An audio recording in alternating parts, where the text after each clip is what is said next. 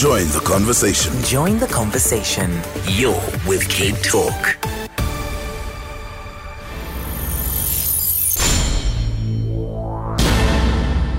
A warm welcome and thank you for joining us on the second episode of Longer with Less. It's a podcast series taking some of the interviews that you may have heard on air on Cape Talk and really just getting to the marrow of it. We go through a lot of conversations on here, but sometimes you just want to sit down and have a bit more of an in-depth chat with some of the people who we interview on radio. Today, we are talking to Patrick Tariq Mallet. He is a MK veteran. He's a heritage activist. He's also the author of a new book, The Lie of 1652, which is getting rave reviews. It's selling off the shelves and it's really providing another narrative to what we think or what we believe South African history is. But behind every book, behind every work of academia, behind every work of art, there is the person, and they have also been influenced by their lives and their experiences. So Patrick Tariq Mallet, thanks so much for joining us. I really appreciate you talking to us today. And for the longest time, I've really appreciated your work, particularly on your social media, where you write these tomes and tomes of long, in-depth Facebook, accounts of South African history. I'm really happy that you've decided to put it between two covers in the form of a book.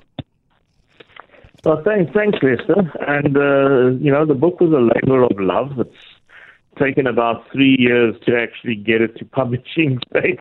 And it was a journey in itself. I mean, much of what's in the book is out of my own life journey and search for answers.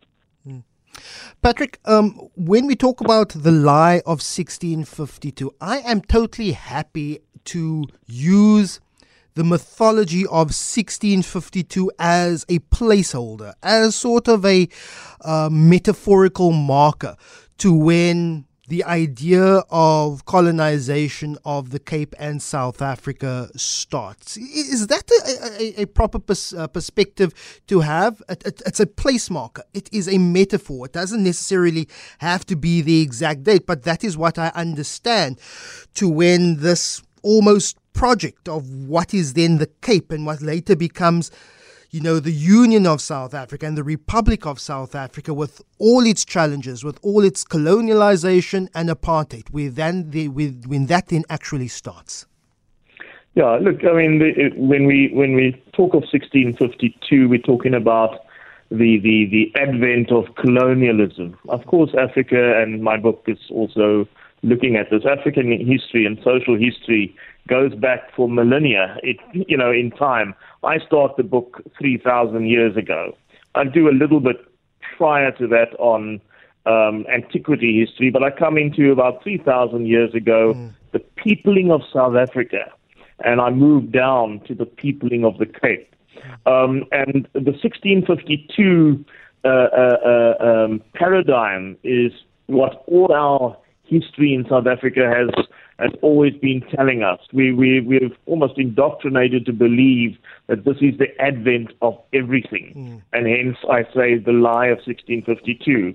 There's history before 1652, there is what happened in 1652, and there's what's happened after that. And ultimately, in my conclusion, I'm also saying, well, all of this that we've talked about, we are making history right now. We're making heritage for the future right now. What are the issues, the burning issues of today? And most of the burning issues of today have their roots in the past, the tears and the triumphs of the past. So, that's the framing of the book. The last thing I would like people to think of is that I'm also endorsing the start of history in 1652. No, it isn't. It's just this red-letter date that totally swings our African history trajectory in another direction. And in fact, it blots out all the previous African history, and that's what I address too. I address too this concept that there was an empty land.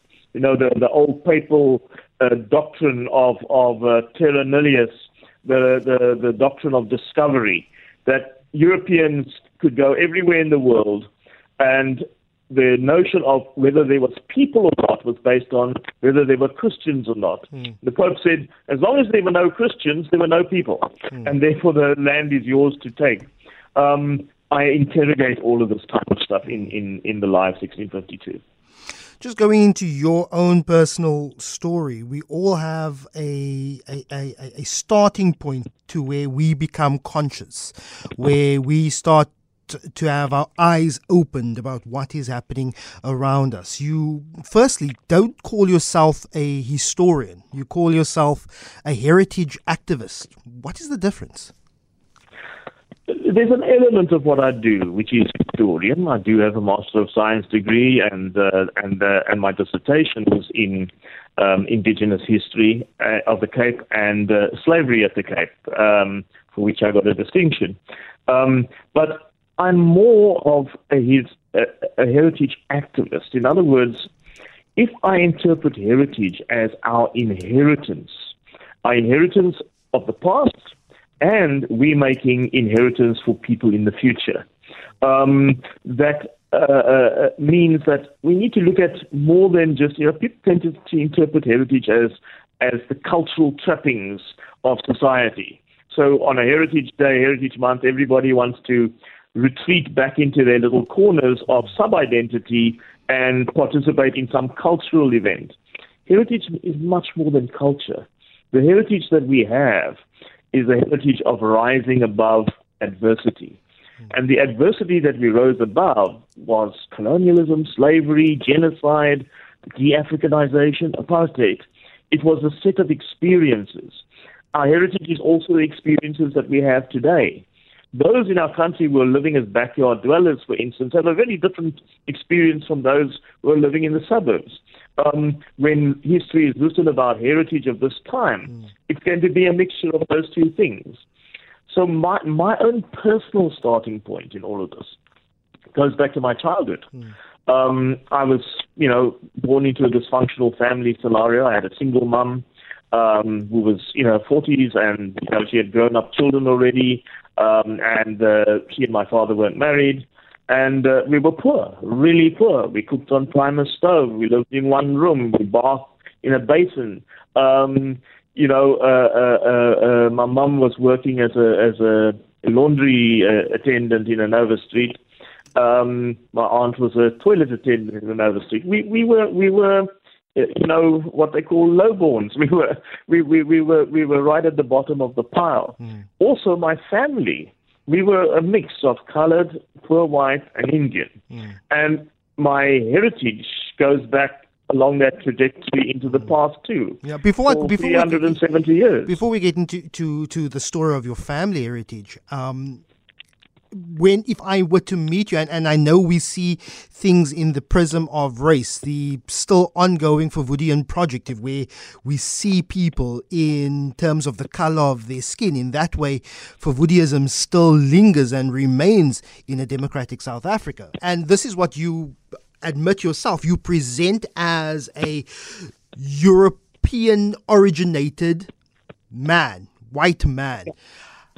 How do you think has that affected how you relate to this project of the history of South Africa and also South Africans, and also how people relate to you? You're a white man. How are you supposed to know, is supposed to school me on what African history and Cape history is supposed to be about?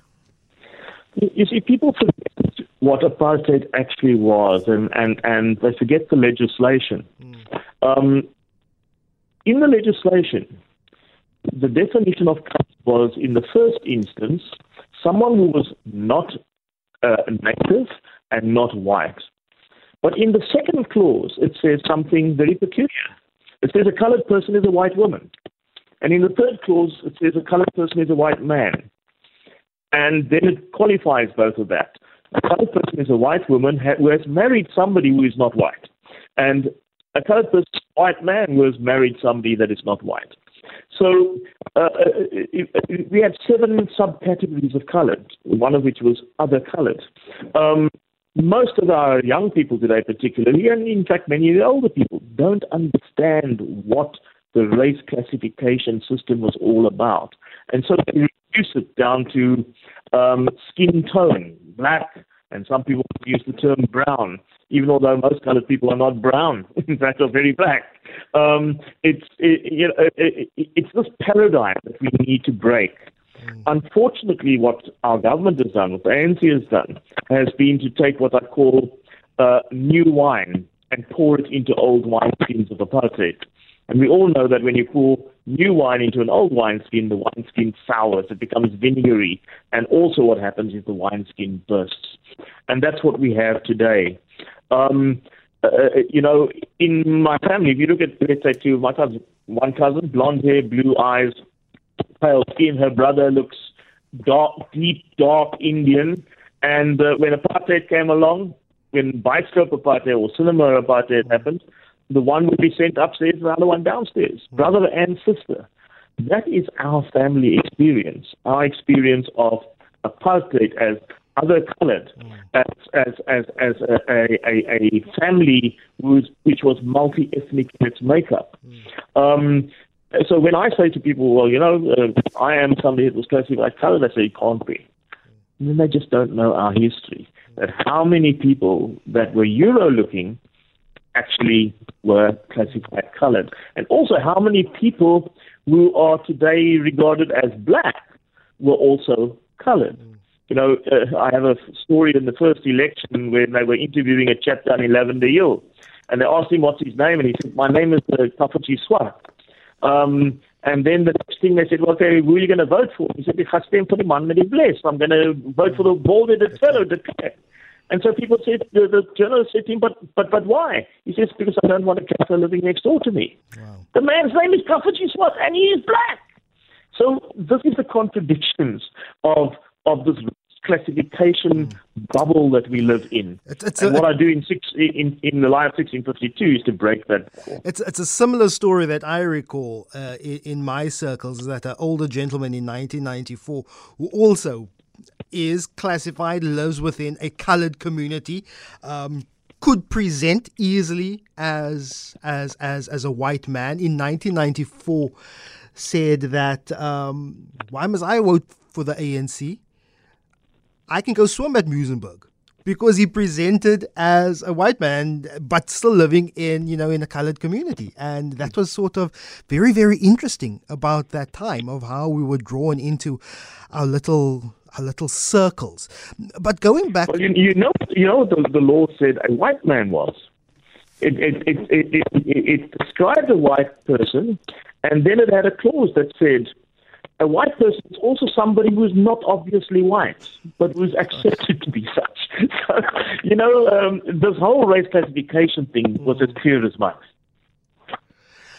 Just going back into your family history, you in your book you talk about being cared for by a nun. I think it's at St. Martin's in District 6. What was a turning point for you was seeing this nun pray at the altar of, I think, a South American saint, and how this model of the saint was that of a dark-skinned, poor-looking man, and you have this white nun kneeling and praying at this altar. What did that have? What impact did that have on you, and how you see particularly the racial dynamics of that time in District 6?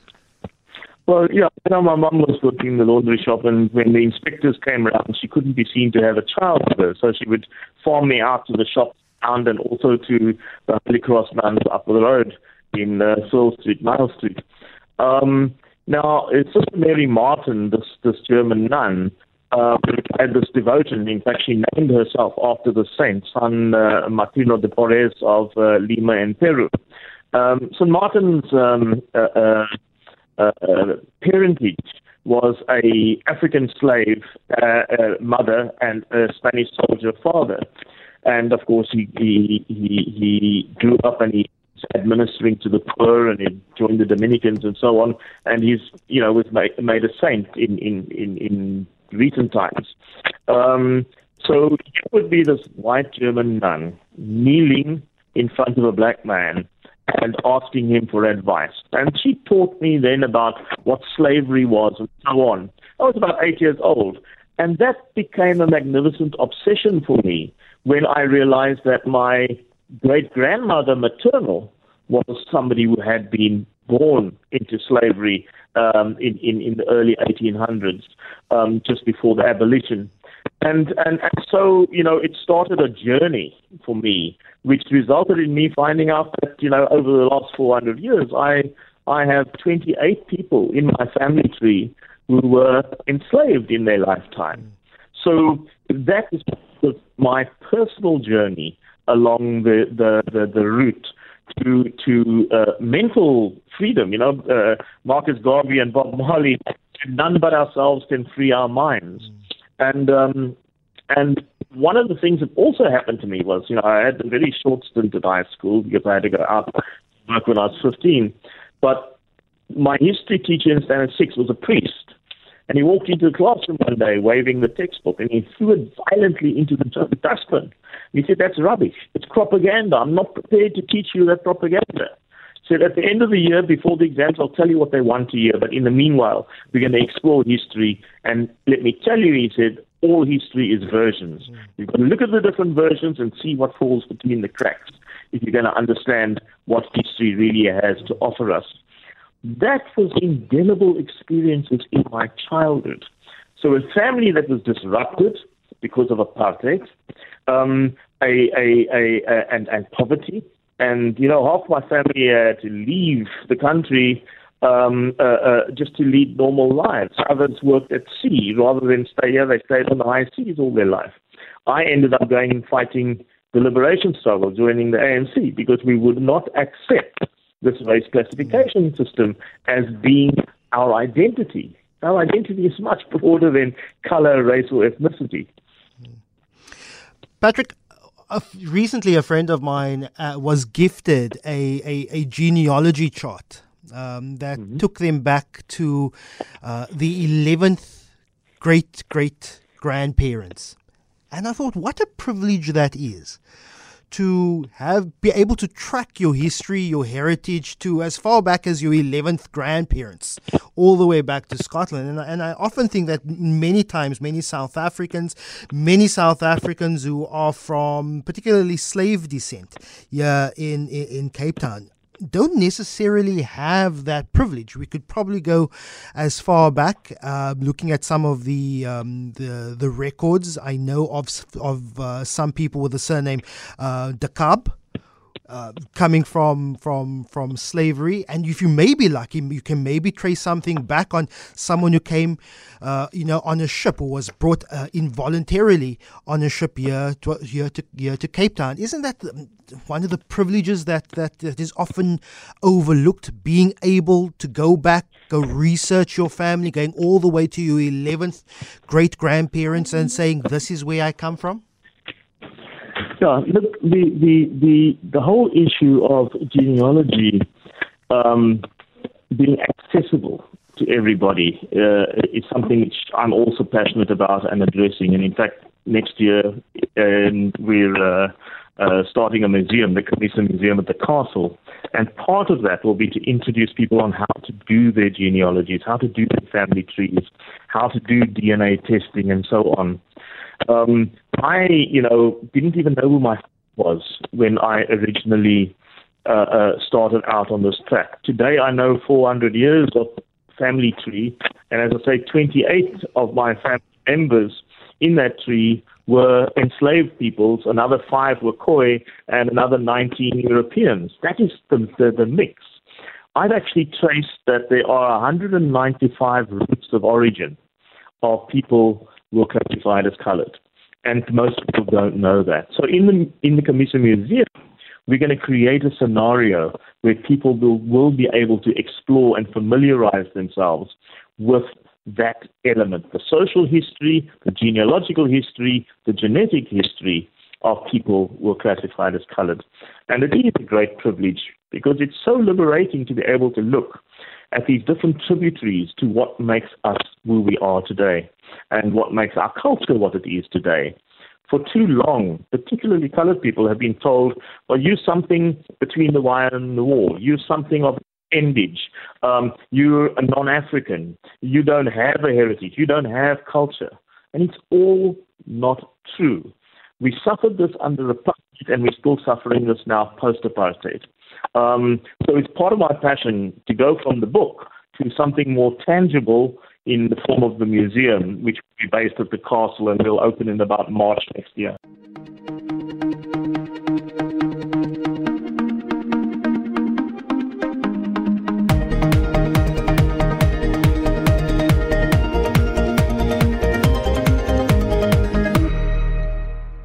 A very warm welcome back. You are listening to Longer with Lester, podcast series where we delve a little bit behind the scenes of some of the people that we interview here on Cape Talk. We are speaking to Patrick Taurik-Mellet. He's the author of The Lie of 1652. He's also a heritage activist, but that hasn't always been your full-time jobs, Patrick. You've spent time overseas as a member of Umkhonto we Sizwe, of the ANC Underground. You've gone for training. You've also, after 1994, you were a communications officer at a first democratically elected parliament. Just what was that like? A parliament for all, a parliament for the people, especially with all its remnants of apartheid and colonial history. I'm quite surprised, and I spend a lot of time at parliament doing some of my work there. In the old, in the National Assembly section of the parliamentary building. So it used to be the old Senate. If you walk through some of the halls there, you will find an old South African flag, a huge South African flag, the size of a wall. And right next to it is a British United Union Jack flag. And I thought that was so very interesting that in a democratic post-apartheid South Africa, those symbols, those remnants, still have a place in telling our story. No, absolutely. You know, everything that we see and have as tangible objects have a story behind it. Now, you know, very often people will say, well, why can't we just be South Africans? And they forget that South Africa was only created 110 years ago, and it was created by two warring factions. Now, when we at Parliament looked at displaying some of these things, you display it so that it can tell the story, of a union of South Africa having been established that had no black participation in it whatsoever. And when I say black, I mean all persons of color. For the first time, in 1994, everybody got to vote in common parliament. So you cannot, and it's not in our interest to say, well, we're just going to forget about the Union of South Africa. We're going to forget about the Cape Colony. We're going to forget about a whites-only parliament and all of that. No, we should never forget about those things. But the memory of those things should not be a glorified memory. It should be the memory of what it stood for, the dispossession that it stood for. It was a privilege to work at Parliament. I was head of public relations under Dr. Freddy Janwala, the first speaker. And I used to pinch myself every day and say, did we actually manage to get here? And that managing to get here was a struggle. It was a range of methods that we used in struggle to fight for freedom. We should never forget that. I think the first 5 years at Parliament were wonderful. And one of the first things we said was, Parliament is fortress Parliament. We need to open the doors to all of the people. The securocrat approach of closing down Parliament to the public, we tackled it and we freed up, and people could walk through the gates as they please. We encouraged people to come to every portfolio committee. We encouraged people not to just come there and sit and walk, but to actually table questions. We had two slogans at that time that we created with Dr. Janwala. The one was, the doors of Parliament are open to all. And the second one was, Parliament making democracy work for you. And the meaning, the Greek for democracy, demos kratos, means people power. But tragically, unfortunately, we have let that fade into the background. And what's happened is Parliament has again become, under the Zuma era, Parliament became fortress Parliament again. Securocrats took over, the gates were put up, there was the strict keeping of people out. Portfolio committees became something that only, parliamentarians and professionals could come to. The ordinary people could no longer table their views. And so what we had was a move away from people power to what I call party power. And party power is not democracy, where a ruling party actually says what goes on within our ranks is none of the business of the public. And then it appoints public representatives that the public didn't appoint, but the party appointed. So, I have a critique of that wonderful period of our parliament, which splits it into that wonderful period and then that reversion back to the apartheid era of an elite institution with a huge gap. My mum, whenever she wanted to go to the toilet out in the public or at someone's house or whatever, she would always say, "Oh, where's your parliament? I need to use your parliament." and that was a reflection of the gap of not being part of, not belonging. And what the ANC has done is we've snatched defeat out of the jaws of victory, in that we have now turned our parliament and our whole political process into a circus, into a pyramid scheme of patronage of party power, and people are left outside the door. Just to continue on that analogy of your mother, I've spent a bit of time in parliament. I like some of the old colonial features, because I can tell you where the best bathroom is in Parliament. That has those traditional porcelain shanks, well built and endurance, but it has endurance. But that's a totally different story. You also have been head of immigration for the Department of Home Affairs here in the Western Cape and Cape Town. That was before you retired. I'd like your thoughts on the concept of an immigration service, an immigration or an body, when the concept of the nation state is but a construct. It's a political construct. We are a world that has no physical borders. It's all man-made. I'd like your thoughts on that, being part of an immigration authority, but also when you write your book, you also speak about how borders are in fact man-made, that create nation states. Look, borders, first and foremost, we were imposed. So there's a number of subjects to discuss under that that you did now. But we inherited these colonial borders that cut through communities and created scenarios of them and us. We all forget that, it was an international community of enslaved persons that built this country. They were followed by indentured laborers. They were followed by migrant laborers. Now we want to call these people aliens. So this is a major challenge for us. There is an important role for regulating travel across the globe and across borders, because terrible things do happen, like human trafficking, which is one of the areas I specialized in. And because of my background in, understanding slavery, the human trafficking of today is the slavery of today. So there was that aspect to our work. But there also, this whole arena of immigration was an arena of xenophobia.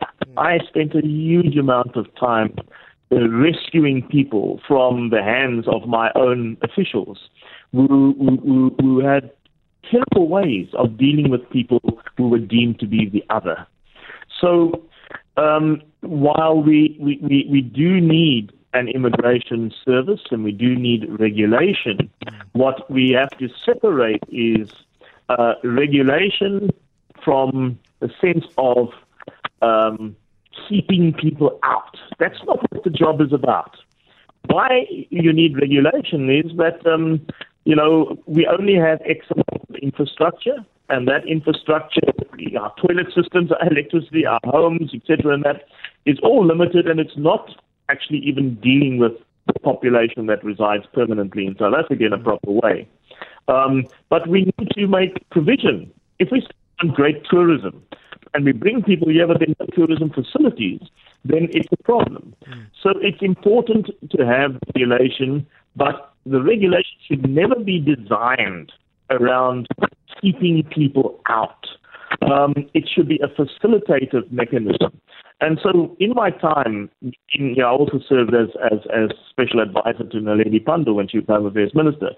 In my advisory in that was, I would always talk to my men, particularly when they violated, that, you deal with human beings. And that firstly and foremostly in Southern Africa, we have cousin connections across all of the countries. And we should have a much, much more relaxed immigration regime for Southern Africa. We're also part of the continent of Africa, and we talk of ourselves as Africans. We should have a particular approach to Africa that is similar to the approach the Europeans take in Europe. We also have these strong Asian connections because of slavery and migrant labor and so on, and indentured labor. This should inform a very humane policy where we balance security and regulation with humanity. And people traveling across borders very often help to enhance economies. We need to look at all of this in a very deep and balanced manner. And I believe that during my time within the service, I try to facilitate that as much as possible. Patrick Tariq Melati is the author of The Lie of 1652. It has been in all good bookstores for a while now. Get your copy, read it. And what Patrick really wants to say is don't take his word as gospel. Also question some of the things that he presents. But Patrick, thank you so much for your time. Really appreciate it. You're on Longer with Lester.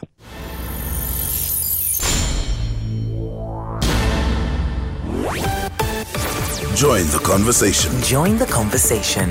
You're with Cape Talk.